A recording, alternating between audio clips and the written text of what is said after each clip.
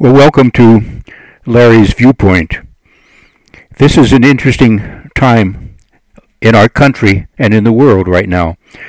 As we approach the land of Thanksgiving, the day of celebration here in the United States, the world is having its challenges with the COVID-19 and the fallout from many things. We are having challenges with no matter what side or who we might have voted for. We're having challenges with the election and the outcome that is the best for our country. That is something I think that we all really want to know and see and experience down deep within us, regardless of what banner we might fly politically.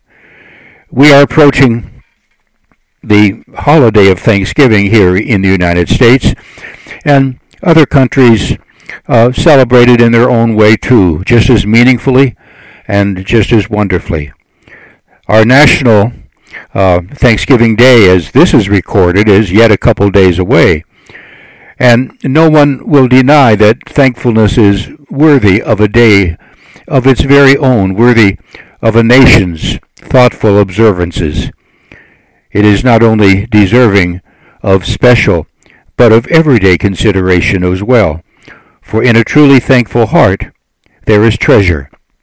True thankfulness never fails to bless and enrich our daily lives.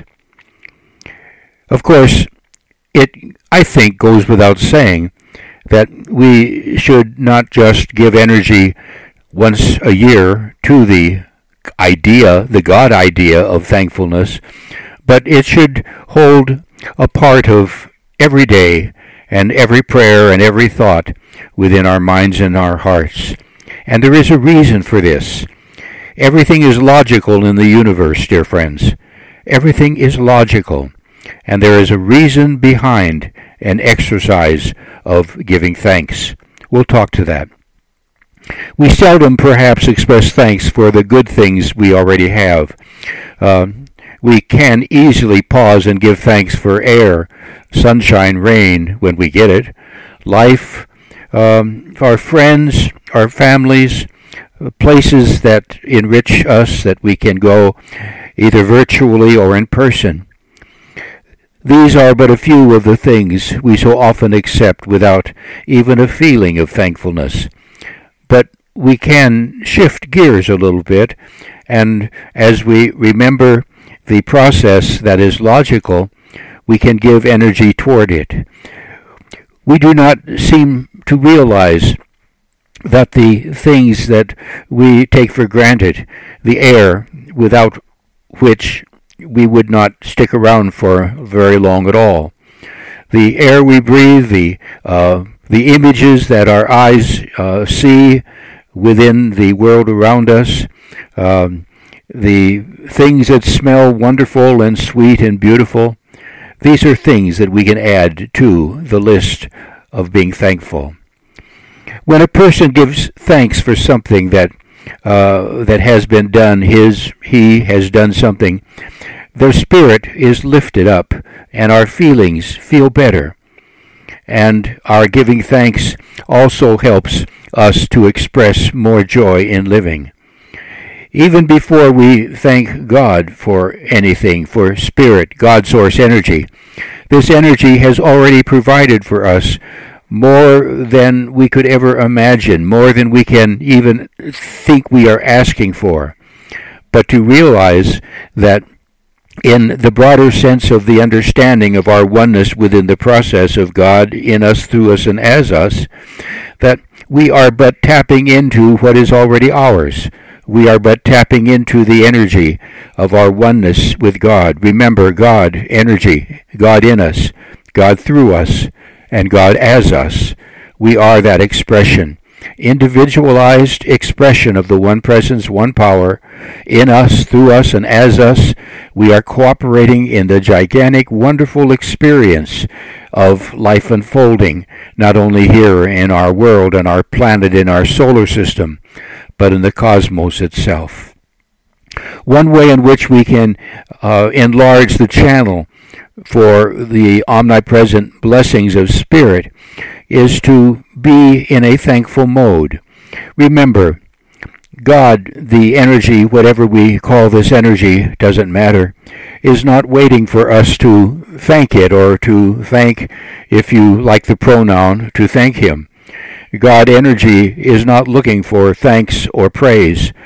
That is simply a tool that we have been taught that is sort of manipulative in a way, that is telling us we have to do this because if we don't, God somehow will be displeased. And that's not true at all. The energy that is God is simply there. It is the energy that is within us that we tap, and one wonderful way we tap it is to be thankful.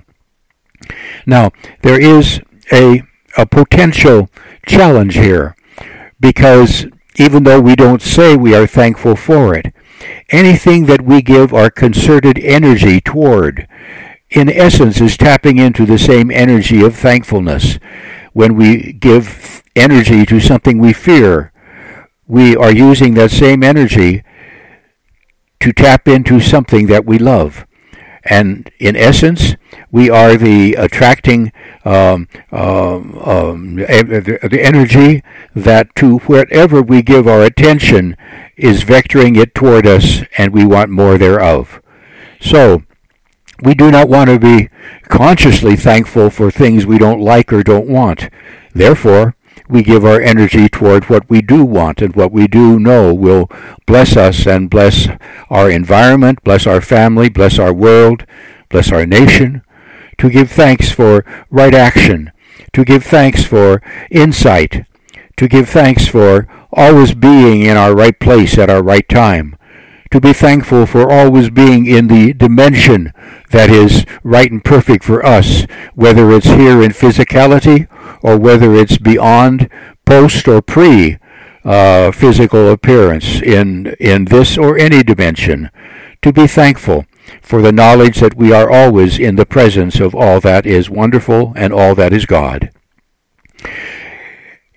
You'll be hearing this conceivably before or after Thanksgiving Day. And take the energy of that moment.